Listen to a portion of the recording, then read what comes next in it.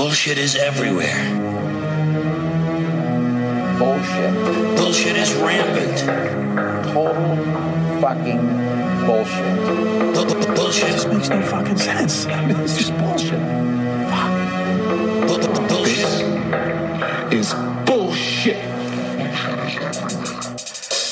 I want you to get up right now and go to the window, open it, and stick your head out and yell, I'm as mad as hell, and I'm not going to take this anymore! Welcome back to Bullshit Filtered, not the news, just the war on drugs. Right. Episode 3.27. I know where I am. I know what's happening. I'm with it. Yeah, you are. You're hip and you're cool. We're in the middle of the 80s. At the end of our last episode, I was talking about Nancy Reagan and Just Say No in 1984. Ray was trying to pull ahead to 1986 because I was in my DeLorean, and I apologized for that. He suffered a traumatic brain injury as a child, and it's affected his ability to it's kicking in. follow a very simple fucking process of Is it simple? going from one point to the next point without jumping all over the place. Maybe I remember the 80s different than you. So Heather keeps saying, "You don't put your hand on my knee and then try and fuck me up the ass like the next minute." It's like there's a process. Oh, see, now it Put makes your hand on sense my to knee. me. Right. Put your arm around my shoulders. Look at me in the eye, right. Look me in the eye. Whisper sweet nothings in my ear. Wait 5 years. Then you can fuck me up the ass. I was talking to Tony Kynaston. Tony Kynaston called me on the weekend. Big red.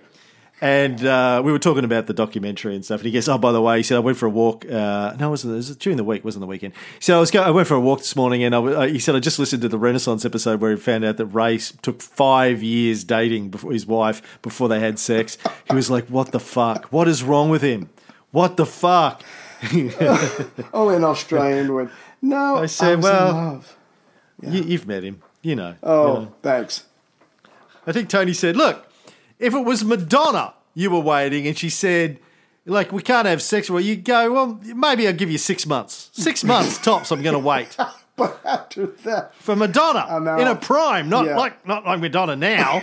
Madonna in 1984. Right. You would have maybe waited 6 months, yeah, you know. yeah. Well, you know what? I really don't want to get in deeper trouble in case Heather ever listens to this one day, or her mother. So I'm just going to say, yeah, the war on drugs, because it's going to happen, I'm sure. So, I briefly mentioned before in the previous episode that one of the things that Reagan wanted to push through was the dismantling of civil protections against search warrants. Yeah. That's what I want to talk about for the next 30 minutes. So, keep in mind that the war on drugs has always been fueled by a combination of two things. The disenfranchisement of segments of society, mostly the underclasses, by criminalising the mostly harmless behaviour that they engaged in, which was doing some drugs. Right. If they'd been drinking beer, no one would have batted an eyelid. They puff a joint, fuck you, go to jail and don't get to vote ever again. Right? And we're taking everything from you. Yeah. And the other component of the war on drugs was about playing up the danger of these drug users to create a fear in the minds of the majority, the white majority, and use that fear to justify spending of public monies to build up political and policing infrastructure that strengthened the careers of the mostly white men in power and the corporations that profited out of this. Because like the economics of war, as we've talked about endlessly in our Cold War series, the economics of policing is very similar. If you pass a bill that gives $200 million to the police to fight the war on drugs, what happens with that money? Well, they use it to hire some more cops, okay? Some people get jobs out of it, all good. They also use it to buy more police cars. Who gets that? Car manufacturers. Right. They use it to buy more guns. Who gets that? Gun manufacturers. They use it to buy more walkie-talkies. Who gets that? Walkie-talkie manufacturers. The people who make the clothing, the people who make the shoes, Right. the people who make badges, the people who make fucking typewriters and paper forms Yeah. and People who train them. you know, yeah. donuts. Right. The people who make the brown paper bags that the cops get bribed in by some drug That's dealers most to look important. the other way, or by the Right. politicians who get caught Or the cool shades. with drug money to look the Yeah. other way. Yeah, Right. So everyone benefits. That's the thing. It's the thing I think people miss the most. Right. And fucking Cicero, man, cui bono. He told us this 2,000 years ago. Follow the money. We say, well, $200 million is going to drug enforcement. Everyone goes, yeah, hey. No one goes, well, Is it? exactly where is Yeah. that money going again? Who is benefiting from that money? And is it possible that they're then taking some of that money? So if you're a manufacturer of guns for cops, Right. the money goes, money for guns. And so you give it to the Justice Department, they give it to the police department, police spend it on guns, they buy it from gun manufacturers, who then take some of that money and put it into lobbying or to campaign re-elections for the politicians that are supporting the war on drugs because they're going to raise more money, which is going to go back to those guys, and it's a virtuous cycle. Right. That's the genius of American democracy. The genius of American capitalism is the people in power take money from the public coffers and give it to their friends who then use some of that to keep them in power so they can get more money to give it to their friends, etc., Yeah. etc. And they make us thank them for it or love them for it. Because we think they're doing something for us. Now, we've seen that in the 30s, 40s, 50s and 60s under Harry the Gunslinger, Anslinger, it was all about targeting the blacks, the Mexicans, and the jazz musicians. Right. Billie Holiday. In the 70s under Nixon, then it was all about going after the anti-war demonstrators in the civil rights movement. Right. In the 80s under Reagan, it's about cementing his tough on crime position, creating massive funds of money that goes into policing, that goes into destroying the left. And I'm not talking about the Democrats, because as we've seen, Joe Biden was there. helping push all this through as well. So this is not the left, not the real left. The Democrats are your fake left. Fake news left. Your corporate left. Well, George Carlin famously said there's only one political party in America, and it's the corporate party, the business party, and it has two divisions, the Republicans and the Democrats, right? But you had the real left. I mean, not much of it. It was sort of crushed by McCarthy and Hoover and those guys during sort of the 50s and the 60s. But you still had some left that were pushing for real change. The remnants of the New Deal, the remnants of people that were pushing for political change, unions, people like that, and they had to crush those. And they were using... You build up the fear of drugs, you use that to give more money to policing, use policing and these wiretap laws and the preventative detention laws and all this to stop protests if they're going to be union protests, and you get to wiretap unions and all this kind of stuff. It all fits in with a general thrust. You justify tearing down these civil rights protections and funding the police state infrastructure with drugs. Oh my God, Right. Won't someone think of the children? And then you use it to go after your real enemies. That's what Anslinger did. That's what Nixon did, and that's what Reagan and Hitler. Joe Biden Right. are doing. Right. No, but you make a good point. First, you got the race war, you got the culture war, you got the civil rights war. I mean, it's all wrapped up in this, and it's being funded by the American people, and the American people are being hoodwinked, but they're just literally going after everyone who is not a part of them. I mean, just think of all the good they could have been doing those 8 years in office, but no, they pretty much want to destroy the other side and keep dominating in the political realm. It's just sad and pathetic, but not unexpected. Well, it's all a culture war. It's all about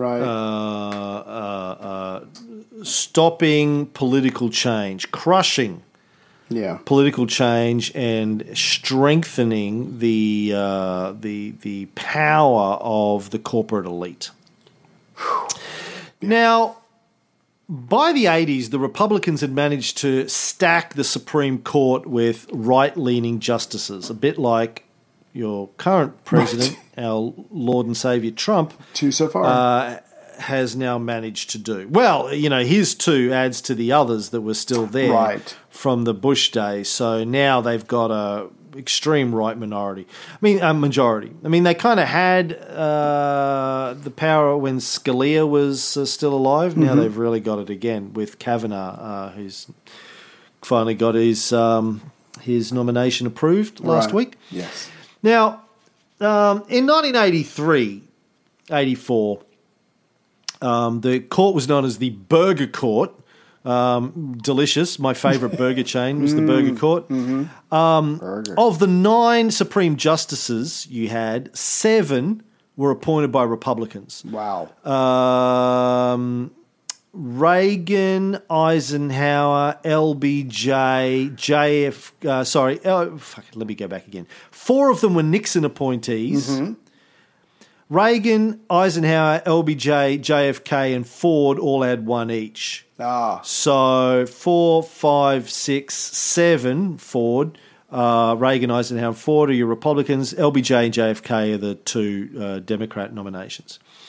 Now, one of the things that the Supreme Court did in 1984 was overturn what was colloquially referred to as the two-pronged test. More officially known as the exclusionary rule. I mentioned this briefly, I think, in the last episode. Now, this is a rule that had been around for a long time. Basically meant that the police couldn't arrest you or couldn't get a search warrant to search your property or your vehicle based on a confidential informant or an anonymous tip, unless they could convince the judge signing the warrant or the judge on the bench, if you'd been arrested without a warrant, that the informant was reliable and credible. So you couldn't just get an anonymous tip that said Ray Harris is running a meth lab in his basement with no name on it. Judge would look at it and go, well, who is this person? Who's making the tip? And how do we know they're not just me? Right. So we're not going to ruin Ray's life on the basis of an anonymous tip. Now, if you go, well, the tipster, Your Honour, is Bob, is actually Heather, his wife. She lives in the house. She doesn't. Her and D'Angelo, her black, well-hung lover. They don't want Ray to know that they're the ones that tipped us off, but we know it's her. Reliable source. She's come to us. Yeah. She's seen the meth lab. Yeah. She's used the meth. She and D'Angelo used the meth when they're fucking. That's how they proved it, yeah. And she looks very happy and content. Tie Ray to a chair in the corner, gag him with D'Angelo's Y-fronts and make him watch while sitting on a vibrating dildo, which, and listen, don't get me wrong, he asked for all of that. He said, could you please tie me up and put a vibrating dildo that looks like D'Angelo's cock in my butt while I watch it. Then they'd go, okay, that's a credible tip. Right. A little disgusting, but incredible. And can we get video of that, just to be sure? Now, yes. The fear, as I said last time, was that if you were allowed to do that, apart from the fact that the Fourth Amendment of the US Constitution provides the right of the people to be secure in their persons, houses, papers, and effects against unreasonable searches and seizures. But the fear was that if anonymous tips could be used, then your enemy, your next-door neighbour, could just fake a tip against you. And it'll, fuck up your day, if not a year of your life, and there's no repercussions on the anonymous tipster because it's anonymous, so they get away with it. Or cops could just start manufacturing tips, a la Jimmy McNulty in the last season of The Wire, and and use it just to fuck up people whose lives they don't like. And Oh my God. when you have civil forfeiture, that you're allowed to take people's shit before they're even charged with a crime, let alone found guilty of a crime. And then the money from those assets goes to the police department. It becomes a pot shot. Right. If you're a cop, you go, well, we know that 1 in 100 people is guilty of something, so let's just start arresting 100 people. One of them's going to pay off. We get to keep the money. Yeah. Right. Fucking, it's a crapshoot. And But life is a my crapshoot. arrest record goes up. You know, Right. I arrested 100 people this month. Boss, give me a promotion. Yeah. Okay, 99% of them were set free a year later, but hey, Yeah, you know, we got their shit. I hit my budget for the month. Yeah. So that's what they were trying to avoid. But in 1984, Supreme Court threw that whole thing out the door. Do you want to talk about Detective Charles Mader, the story? No, not going to go into that much detail, but high level of the story. Oh, I like the story. Okay, that's fine. Yeah, kind of. We don't get too much in the weeds, man. But give me a high level version of it. Yeah. Can you do that? Can you give me the let's reading? For once, I'm asking you to give me a Reader's Digest version of the story. See, you're throwing me off with that request. I know. Hey, keep you unbalanced. So it comes before the Supreme Court, even though I think at least 3 other courts, and this is the Illinois versus Gates, where this cop got a tip, big giant 350 pounds of marijuana, where there was arrest of a couple.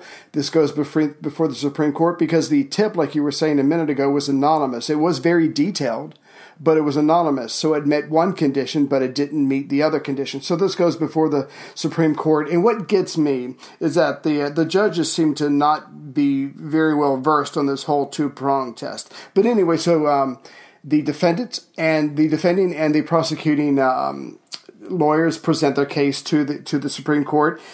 And the guy who's defending, Riley, he thinks this is going to take about 6 months. But 6 weeks later, the court calls them back and says, look, we want to re-argue the case. However, we have a specific question for you. Should the exclusionary rule be modified to allow illegally seized evidence to be used in court, provided the police had a reasonable belief the search was legal? And for Riley, this lawyer who's defending this couple, is like, that's not even the point. One, you can't just willy-nilly decide to use exclusionary rule and sometimes not. But the point is, this has not come up in the original case, so you can't bring it up. So this is not even something that you can be asking me. And he makes that point to the Supreme Court. But I guess I don't know if you want to call it the political wins at the time or because there's 7 of 9. I think you said, I can't remember exactly how many are conservative at this point, but no, 6. But they ignore all that and they give the case to the state of Illinois versus Gates, and they pretty much say, look, this anonymous tip, we're good with this.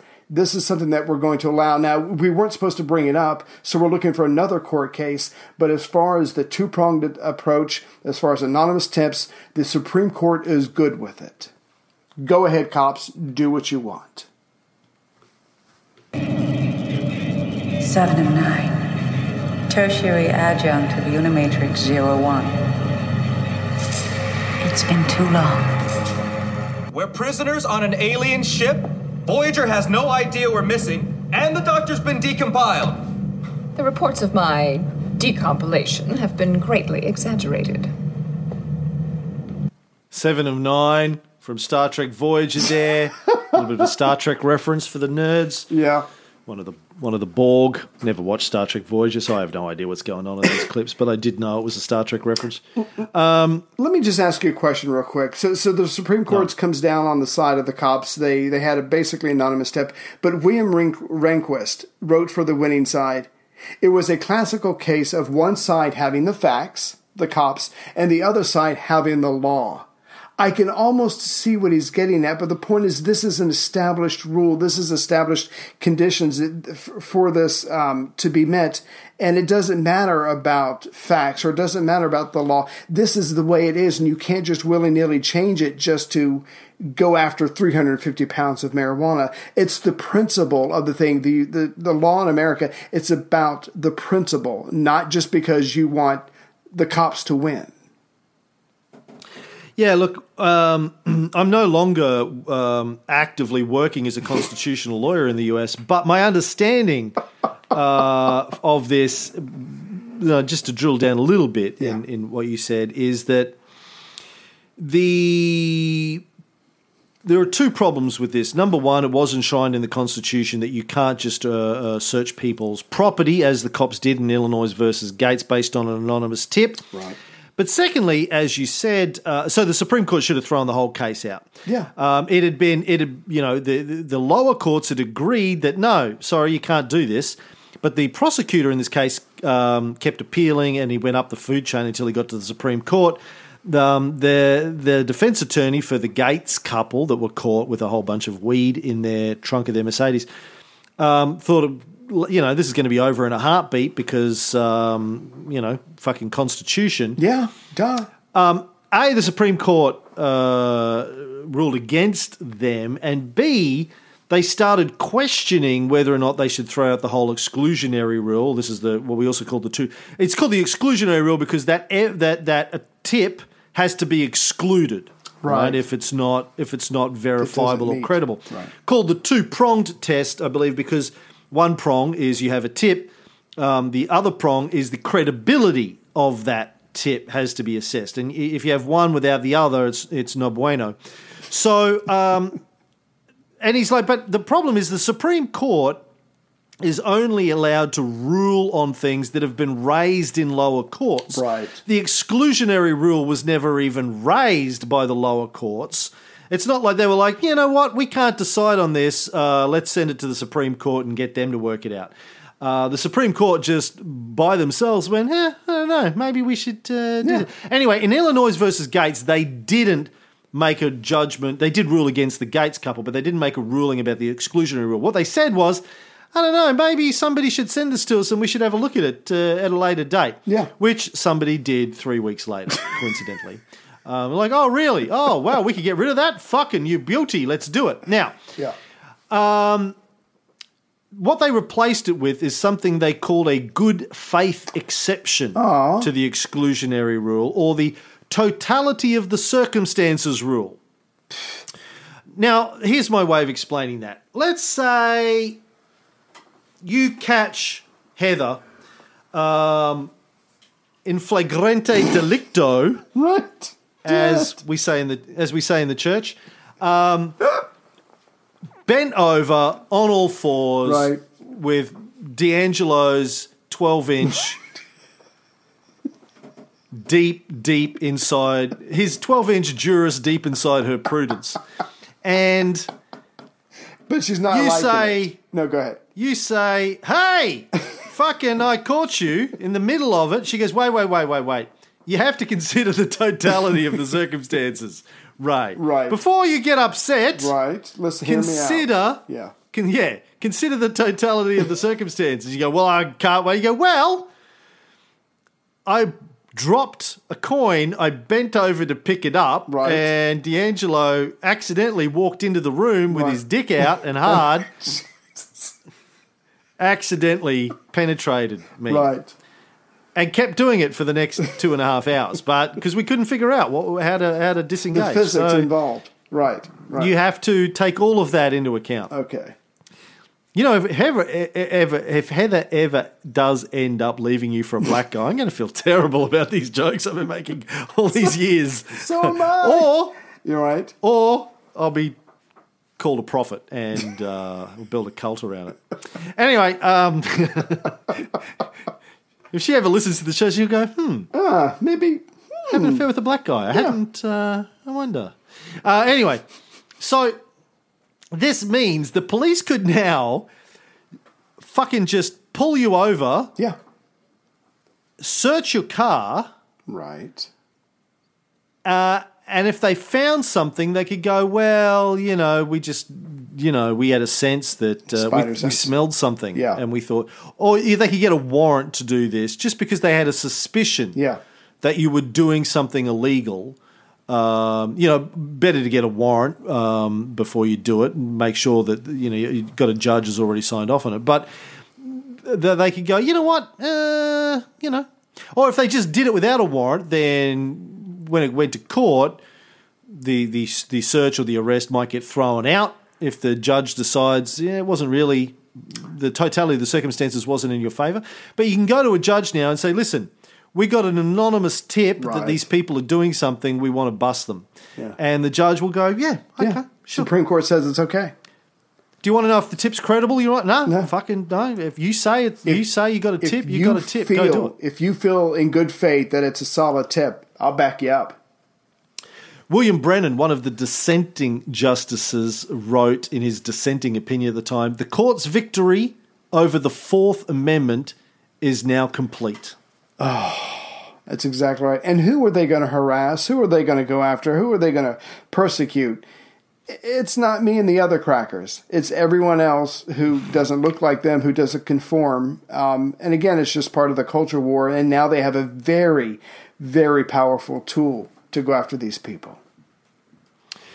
Meanwhile, Senator Strom Thurmond, one of your old... My bud. My boy! Good old boys from South Carolina. Yeah.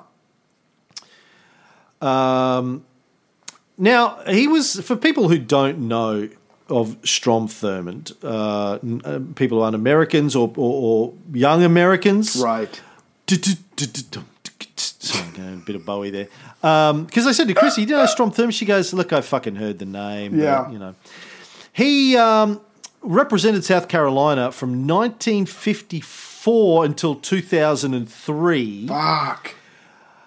The only reason he stopped representing them in Congress in 2003 is that he reached the age of 100, right, which is the enforced retirement age for a congressperson. He famously switched from being a Democrat to being a Republican in 1964. Why, Ray? I do not know. Is that when the South in general was going Republican? But I do not know. He didn't like the Civil Rights Act, Ray. That doesn't sound right. No, LBJ was pushing through the Civil Rights Act. He's like, fuck this. What? Fuck this. I'm becoming a Republican. Equal now, my at ass. the time, in 1984, Strom was, what kind of a fucking name is Strom anyway? He was trying to pass a new crime bill in the Senate that also would get rid of the two-pronged rule. His bill passed the Senate 3-1.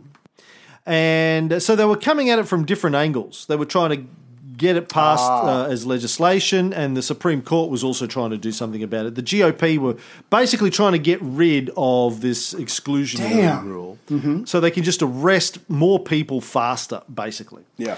Now, he's also famous, by the way, Strom, for the longest ever filibuster done by a lone senator. It went for 24 hours and 18 minutes, non-stop. Shit. In 1957 to oppose the Civil Rights Act.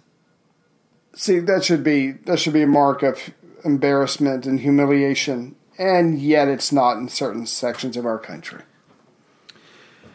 But, you know, if you know one thing for sure about Strom Thurmond, you got to hand it to him. He's got lungs. Staying power. Staying power. Staying power. And he doesn't like the darkies. No. Ray. No. Well, not above their station, but same thing. Except...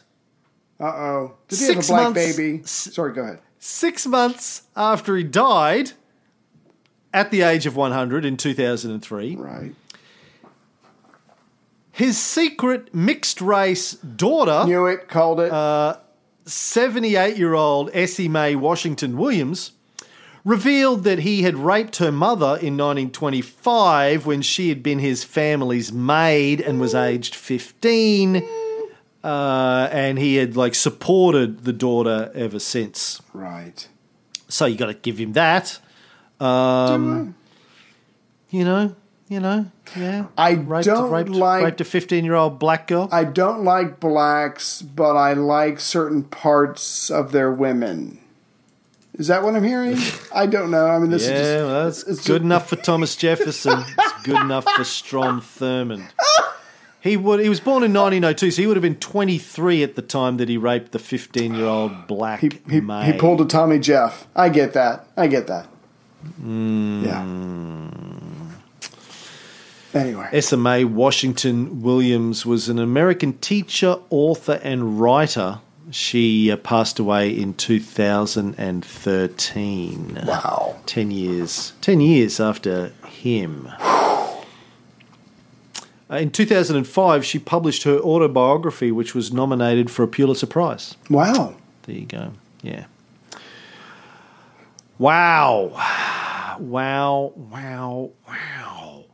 So Strom Thurmond's trying to pass this through. Now, the lone dissenter, by the way, of his bill was Senator Charles Mathias Jr., Republican of Maryland. So Republican. Right. Huh. And his problem with it was going to cost too much money. Because it's going to put a lot of people in prisons, lead to prison crowning. He wasn't like, hey, this is against the Constitution. He was like, nah, I'm not sure we can afford this. That was his We can't lock them all main up. objection. Yeah. Now, the Senate had earlier rejected an amendment that would have made it illegal for the government to secretly tape record telephone conversations. Right. They wanted to push that into this bill. Senator Howard Metzenbaum, an Ohio Democrat, said, I'm beginning to think there's a lot more secret taping going on in this government than we've previously imagined. Like, really? I'm Senator shocked, sir. Metzenbaum? Shocked. Yeah. Shocked that there is illegal telephone tape recording going on in this establishment.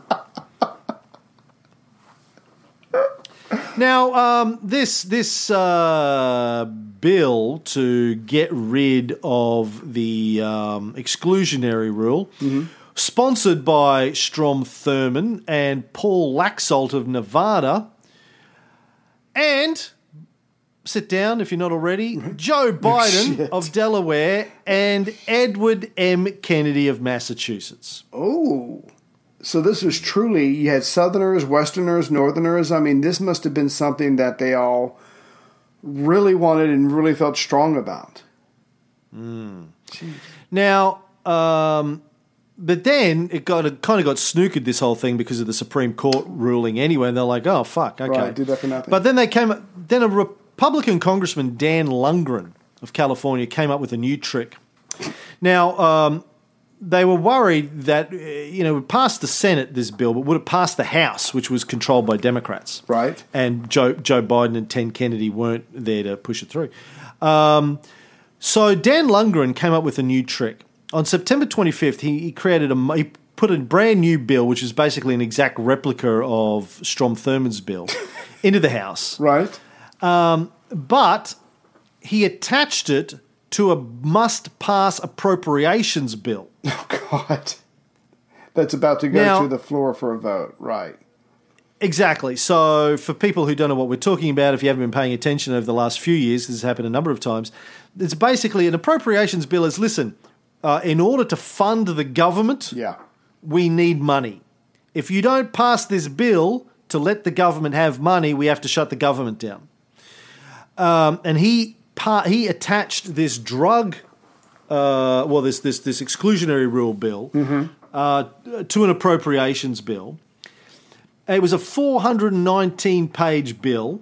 Oh, God. And that under House rules, there was only 5 minutes permitted for debate. And he threw it into the last minute. So how many pages per minute? That's fast, really. That'd take you 2 years to read. Now, he said the American people have shown in the latest poll that this is the number one issue for them, arresting more people. Do not worry about next week. Do not worry about last week. Just fucking sign the bill. We have to fund the government. Yeah, it's true. I mean, you can have all the opposition you want to the Senate bill, but I mean, I don't know a history of how or when the government first shut down, because it's happened several times since I've been an adult. But the point is, I mean, this would have been a big deal because like you said, it would all shut down, and we lose millions of dollars to get it back going up again. So there was no way the appropriations bill was going to be shot down, and that was the whole point. So that was the first time that happened, apparently, 1984. And the bill passed October 11th, which was yesterday, the Omnibus Crime Bill of 1984. Jeez. It's also called, the Comprehensive Crime Act or something. It's got several names. But yeah. It was passed. It was the first comprehensive revision of the US criminal code since the early 1900s. It boosted maximum prison terms for drug crimes, stipulated that anybody charged with a drug crime could get a 10-year sentence and held without bail. Fuck. It destroyed a program that had been around for a long time that expunged the records of first-time drug offenders between the ages of 18 and 26 after they served their time. Mm-hmm. It increased penalties for the cultivation, possession, or transfer of marijuana, opened up civil forfeiture to seize assets of organised crime. So cops can now seize anything: cars, boats, cash, homes, bank accounts, stock portfolios, anything they either believe to have been purchased with drug money or, as we said earlier, I think in the last episode, anything equal in value to the money believed earned from drug sales, even if it's a legitimate, honestly bought and paid for asset.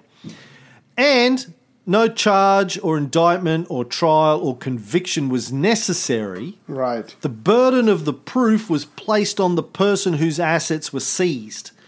So there is no innocent until proven guilty when it comes to Reagan's crime bill. If we think you're guilty, we're going to treat you like you're guilty until you prove your innocence. And if I could, I mean, again, just how in the hell do you prove I bought this car with my regular money and not my drug money or suspected drug money? I mean, that's insane that and there's no way to prove that. So of course they get to keep the car. And one of the other parts of this bill that we've harped on in other bills is that some of these new laws were controversial, but this one wasn't, is that the assets that were seized would be shared by law enforcement agencies that were involved in the case. Now, of course, the state and federal local levels, they're not going to get very much, but that's not the point. The point is, like we said I think it was in the previous episode, the state and local entities are going to be motivated to go after this because their budgets are being cut or because they frankly want more. And so by 1991, that fund that held all of the seized assets was $1.6 billion, which means the state and local agencies are getting millions of dollars. How can they not be motivated by this part of the law? Hundreds of millions of dollars. Exactly. Now, got to point out that this civil forfeiture of assets wasn't targeted at murderers or kidnappers or rapists or CEOs who were polluting the environment, but drug offences. They were the people that were getting their assets seized pre-charge and pre-trial. Jeez. Now, this is the beginning of the age of the free market criminal justice system in the United States. We get to take your money. Now, of course, one of the impacts of this, now you might be sitting there thinking, as I did when I first said, okay, well, these people, even though we know that drugs aren't really bad, but it is illegal at this juncture. Mm-hmm. So if you're seizing their assets and they're criminals, even if you're doing it before they're charged, all right, kind of goes against the whole idea of innocent until proven guilty, but fuck it, they're guilty. So it's okay. But what I didn't realise is, what about the innocent people that get caught up in this? We think you're guilty, so we're going to take all your stuff. Don't worry. Right. You can get it back. All you need to do is pay for an attorney and spend the next year, 2 years of your life waiting for it to go to trial. You don't have a house. Where are you going to live? Right. Not my problem. You don't have a car. How are you going to get to work? Not my problem. You don't have any money in the bank. How are you going to pay for a lawyer? Not my problem. The people that get caught up in that, what happens to their lives destroyed along the way? Not my problem. As one federal prosecutor said, under the Constitution, defendants are entitled to legal advice, not to high-priced advice. So you'll get a overworked, underpaid public defender. You can't even afford a good lawyer, even if you had the money. And if you're a regular Joe with very little in the way of savings and assets anyway, cops claim you're selling drugs, they take your house, they take your bank account, you have to fight to get them back. And also there was a new law where defense lawyers could be subpoenaed to tell how much they received as a retainer and how much they were being paid for their services. So now if you're accused of being a drug dealer and the government seized all your assets, but you're paying a lawyer $10,000, they go, where'd you get the money from to pay for the lawyer? Right. That's us. That's ours. Give us the money. You can't use it to pay a lawyer. Exactly. And the defense lawyer has to tell them because it's now the law. So even your own attorney is being used against you. The knowledge that you give them is going to the prosecution to a degree. So that's what was going on. All of these changes were pushed through, as we said, bipartisan support. The number of wiretap requests submitted to federal judges went up by 60%. They were 100% approved. And then in the mid-'80s, employers started to get involved in this. They started to become active players in the war on drugs. And the first way they did it was through urine testing. I am so excited that we're going to be talking about urine now. If I had a TARDIS, I wouldn't go kill Hitler. I wouldn't go back and see Julius Caesar. I wouldn't go back and watch Solar Alexander the Great. I would go back to the early 80s and I would invest in a urine test company because by now I would have more money than God. You would go back and submit yourself to test it. Like I don't have a machine, just pee into my mouth and I'll swish it around a little bit and I'll tell you, I can taste the drugs. Yeah, he's definitely guilty. Spit it out. Make sure you spit it all out. Right. No, you got this. No, there's an image I can't get out of my head. You've got Ronald and Nancy Reagan ratcheting up the drug wars. You've got companies getting involved because they're paranoid that their workers are not being productive, and at the very least they're being bad citizens. You've got the federal government looking for drug users, and so this entire industry is created. Life finds a way, like the dinosaurs, but so does business opportunities. Here's an opportunity, and these companies are going to come in, and they are going to make millions. Like the dinosaurs? Dinosaurs are all dead, man. Like, what do you mean life finds a way? Like life finds a way. The Jurassic Park, life finds a way. Business opportunities find a way, too. It was just an example that I used. It was a Jurassic Park quote, right? Yeah. Is that okay? Is that on the acceptable list of... Okay, just check. Yeah, it didn't make any sense to me at the time, but okay. But now... urine testing went through the roof. By 1984, a fifth of Fortune 500 corporations had some kind of urine testing program. Now, I gotta admit, I don't really understand why this was happening. I tried to unpick this in my brain, why the corporations were getting behind urine testing. Why? What do you think is going on here? Why were they so excited about getting people to pee in a cup? Well, one, I like to watch. Two, no, I think it's just the political culture of the time. You've got the Reagans going on for years. You've got the right kind of Americans supporting them. A lot of these corporate owners or stockholders might be conservative Republicans as well, so they're going to get on board. But I don't know. I just think it's the war on drugs. This is the greatest threat that we have. Everybody needs to do their part. Basically, I think they were just drinking the Kool-Aid because if you step back and think about it, it doesn't make that much sense. I might get high on the weekend, but when Monday or Tuesday comes, whenever I come back to work, I'm probably not going to be high, and I'm going to go back and do my job. I think they were just caught up in the momentum of the Reagans. Yeah, I don't buy that. I mean, again, so we're talking about rational actors making decisions that they think are in their own self-interest here. I don't think corporations get swept up in something unless there's a profit motive in there. Is it good PR? Is it so why are corporations doing it? They have to spend a lot of money to get their people tested. Yeah, look, I don't know. I mean, okay, so there are certain jobs where you probably don't want your employees to be high if they're involved in handling explosives or something else that's dangerous. You probably don't want them. You probably don't want them to be completely baked. My dentist. Yeah. So okay, I get that. So maybe that does make sense. Maybe they think it's going to increase the profitability of the company if you can weed out the drug users. Maybe the theory was, okay, people are high all day. I mean, if they're drinking, you can smell it on their breath. If they're snorting coke, you can't smell it on their breath. You might be able to tell from their pupils. Maybe they're running around talking fast and playing rock and roll. I don't know, but or air guitar. Yeah.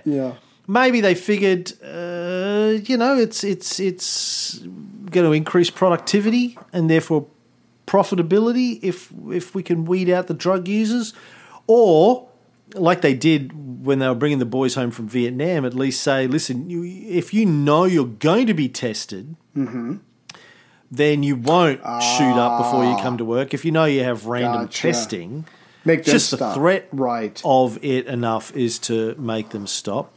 Not really sure. Haven't unpicked that one all the way. But either way, it turned out to be a huge business. Carlton Turner said that every major corporation in the US within the next 3 to 5 years will have pre-employment screening. Wall Street Journal predicted that urine testing would be $250 million by the end of the 80s, and they were actually a little bit under the mark. It was about a $300 million industry. Right. The businesses involved in urine testing exploded. So maybe a couple of corporations had investments in urine testing, and they said, we're going to do it. You should do it too, eh? Yeah. Hey, urine testing. You don't want to have druggies. Oh, maybe you do. Maybe you're pro-drug. Maybe you want all your employees to be druggies. Meanwhile, they're building these other businesses on the side where they're profiting from it. In his book, Steal This Urine Test, Fighting Drug Hysteria in America, Abby Hoffman, the famous political and social activist, called urine testing the gold rush of the 80s. Oh, God. Yeah. Abby wrote the famous books Fuck the System and Steal This Book. Damn. And then edgy. Committed suicide. Took an overdose when it all got too much for him. Couldn't handle couldn't handle America and the direction it was going in, and he committed suicide.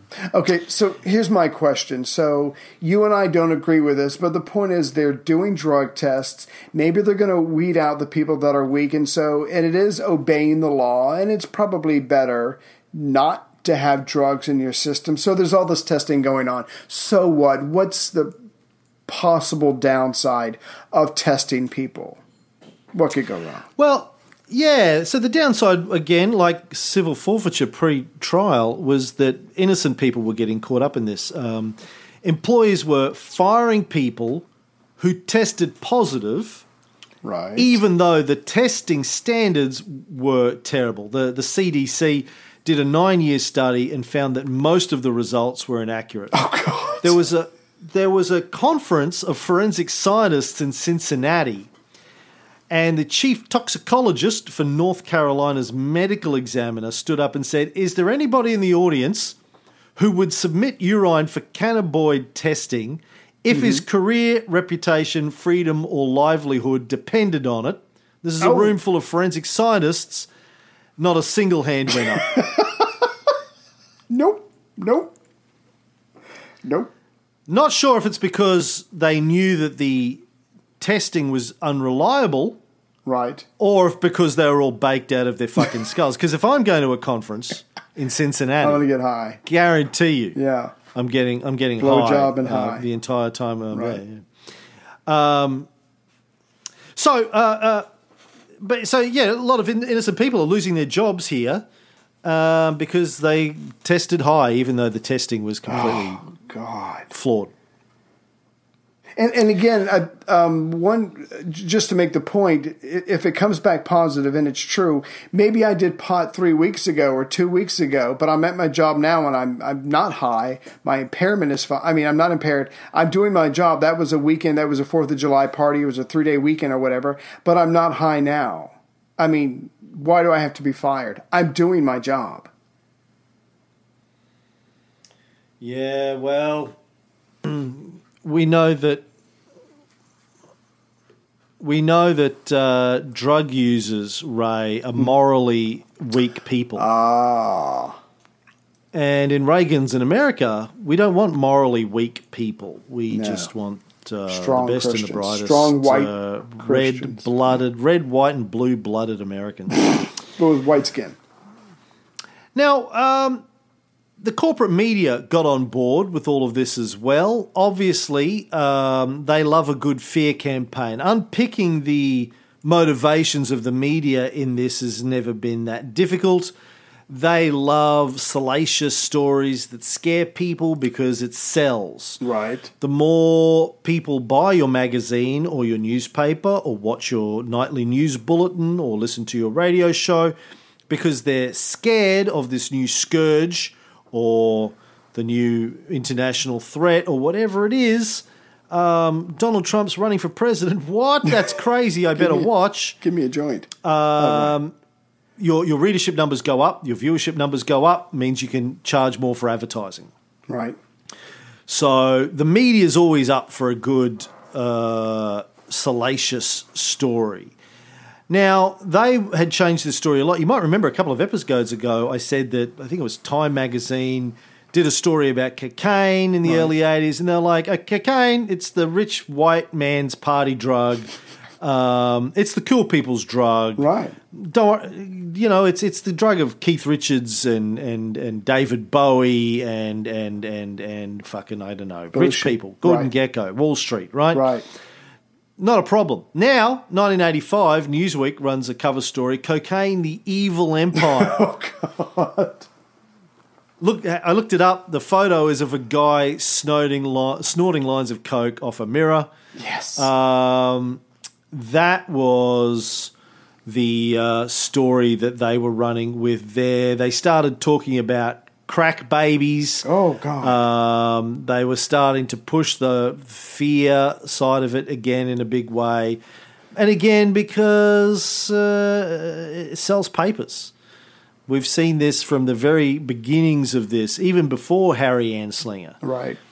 Oh, my God, the black and Mexican druggies are coming to rape your white women.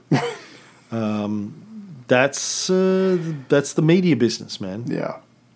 But again, I mean, this is 1985, the early 80s when, and I guess even at this point, but a lot of people, it just really sickens me that when a lot of white people are doing a drug, it's somehow cool, somehow slightly less illegal or more acceptable. But now that there's high-speed chases, there's shootouts, there's the machine gun wars in Miami, innocent people are being hurt. It's time for the media to turn on cocaine, if you will, like you said, to come up with these horror stories and boost their own ratings and subscription numbers.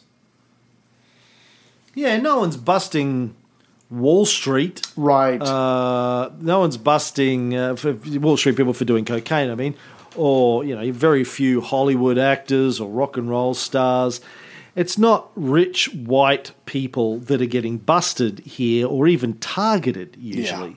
It's poor minorities, black people, Mexicans, hippies. Mm-hmm. They're the ones that we're going after because it's not really about drugs. If we've been clear about anything, this is about politics and money. It's not about drugs.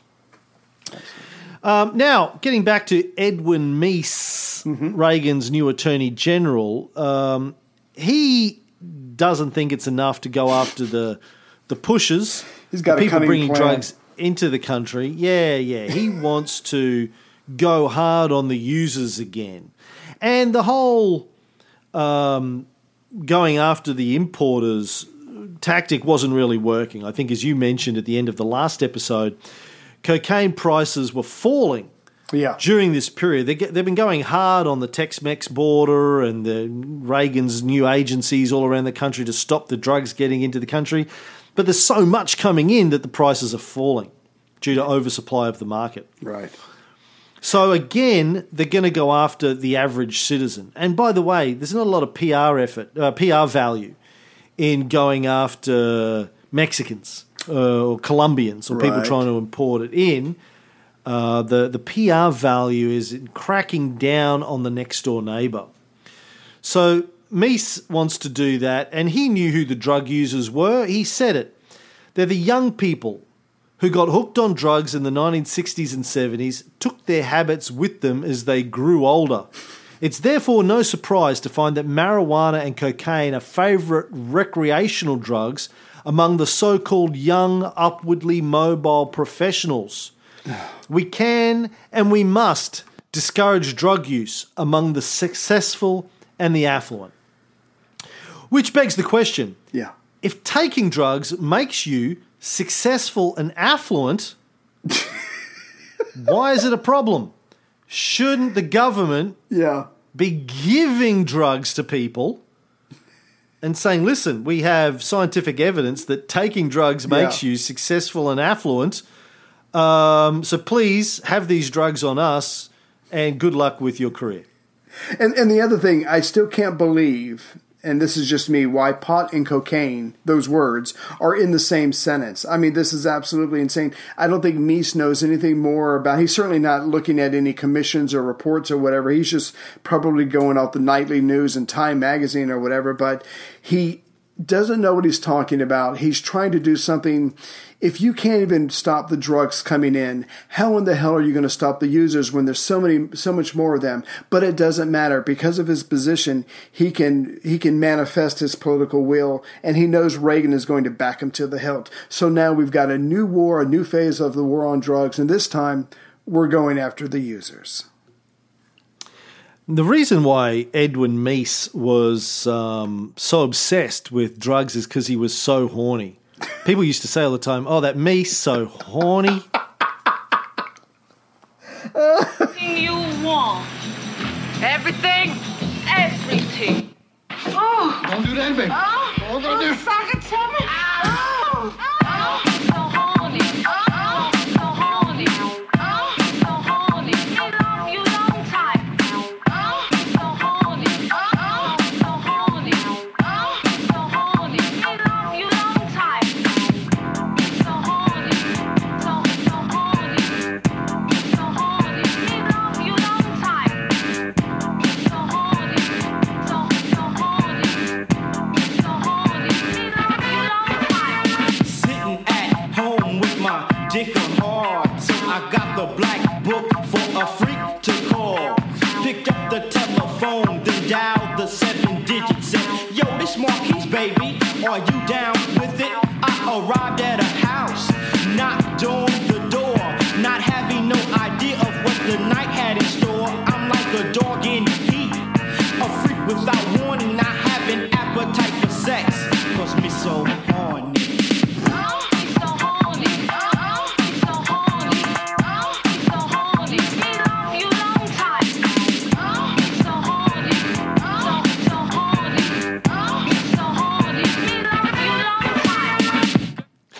Damn. Yeah. Damn. So, I'm so turned on. the other brilliant argument that Reagan's people were making at the time went like this. Alcohol and tobacco are used by much larger populations than the illicit drugs that are related to fully 25% of deaths in this country each year. Right. So you're going to go after them? No. Oh. So the theory was that if you legalize drugs, cocaine would be used by as many people as cigarettes. Therefore, in a sense, 90% of our cocaine problem is being handled by our current supply reduction efforts. Conclusion, supply reduction works. Okay. Let me break that down for you. People are using alcohol and tobacco and killing themselves. Right. If drugs were more easily available, they would be using more drugs and more of them would be dying. So The fact that they're not using more drugs means that we're succeeding. Bullshit. Right. So that's, I don't know. That's your finest minds at work, truly, there in the Reagan administration. Yeah, go ahead. I'm just going to wrap it up. Okay, well, just give me 30 seconds of getting on my soapbox. So this is 1986, 1987, or whatever it is, 1985, 1986. It may sound like there's nothing else going on in the world but this drug war of Ronald Reagan's.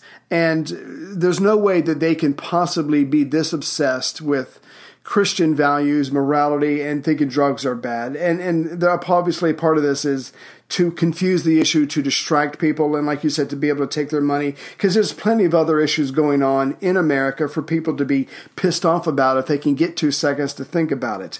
You've got Reagan's non-reaction to AIDS. He doesn't even really say anything until 1987. You've got the anti-gay stance, the effects of deregulation, cutting back social programs, anti-abortion stance, policies on civil rights, trickle-down economics that are not working, invading Grenada, we're going to bomb Syria, the whole strong-arm tactics of the Civil War, selling weapons to Iran, the whole hostages things, selling weapons to Iraq and Iran so they can kill each other, destabilize the region. There's a whole shit ton of a fuckstorm going on in America that Reagan has helped causing, but at the same time he's trying to have this war on drugs to put down the wrong people, to make sure the right people succeed. It's a culture war, but at the same time to distract people from what is really going on with his other policies of his government. So don't just think this is all about culture war or trying to get money. He's trying to distract people from the times that he's fucked up. And it's been a lot.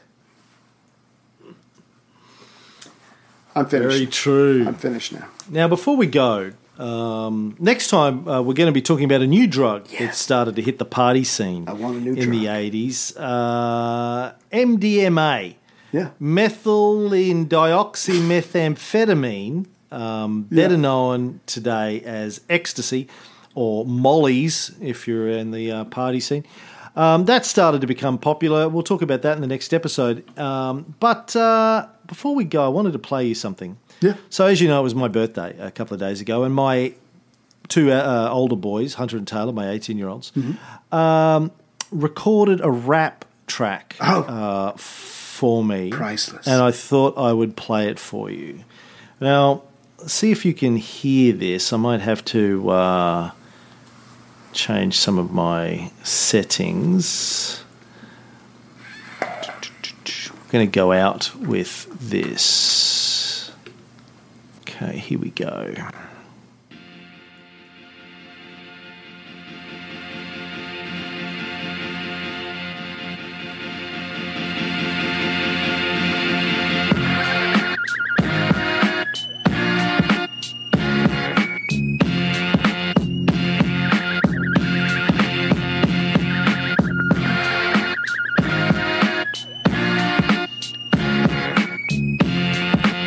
Shit. Season 1 shit. Why'd you make 100 episodes of it? You said you weren't smoking, but you really haven't quit. You just went and asked, right? If it's following the fit. You said you had left, but don't know in the past. If you see Jason Nelson, is he gonna get class?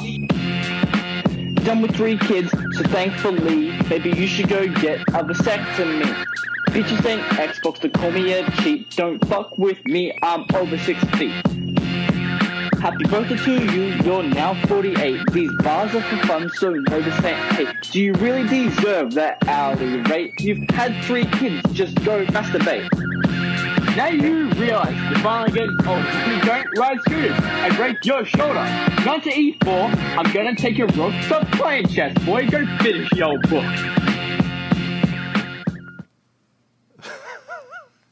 Did you hear your shout out in that? Your shout out in the early bit?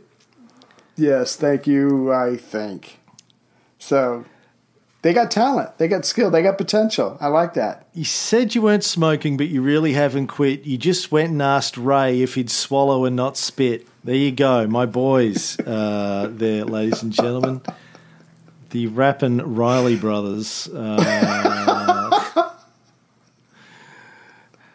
Have a good week. We'll be back with MDMA.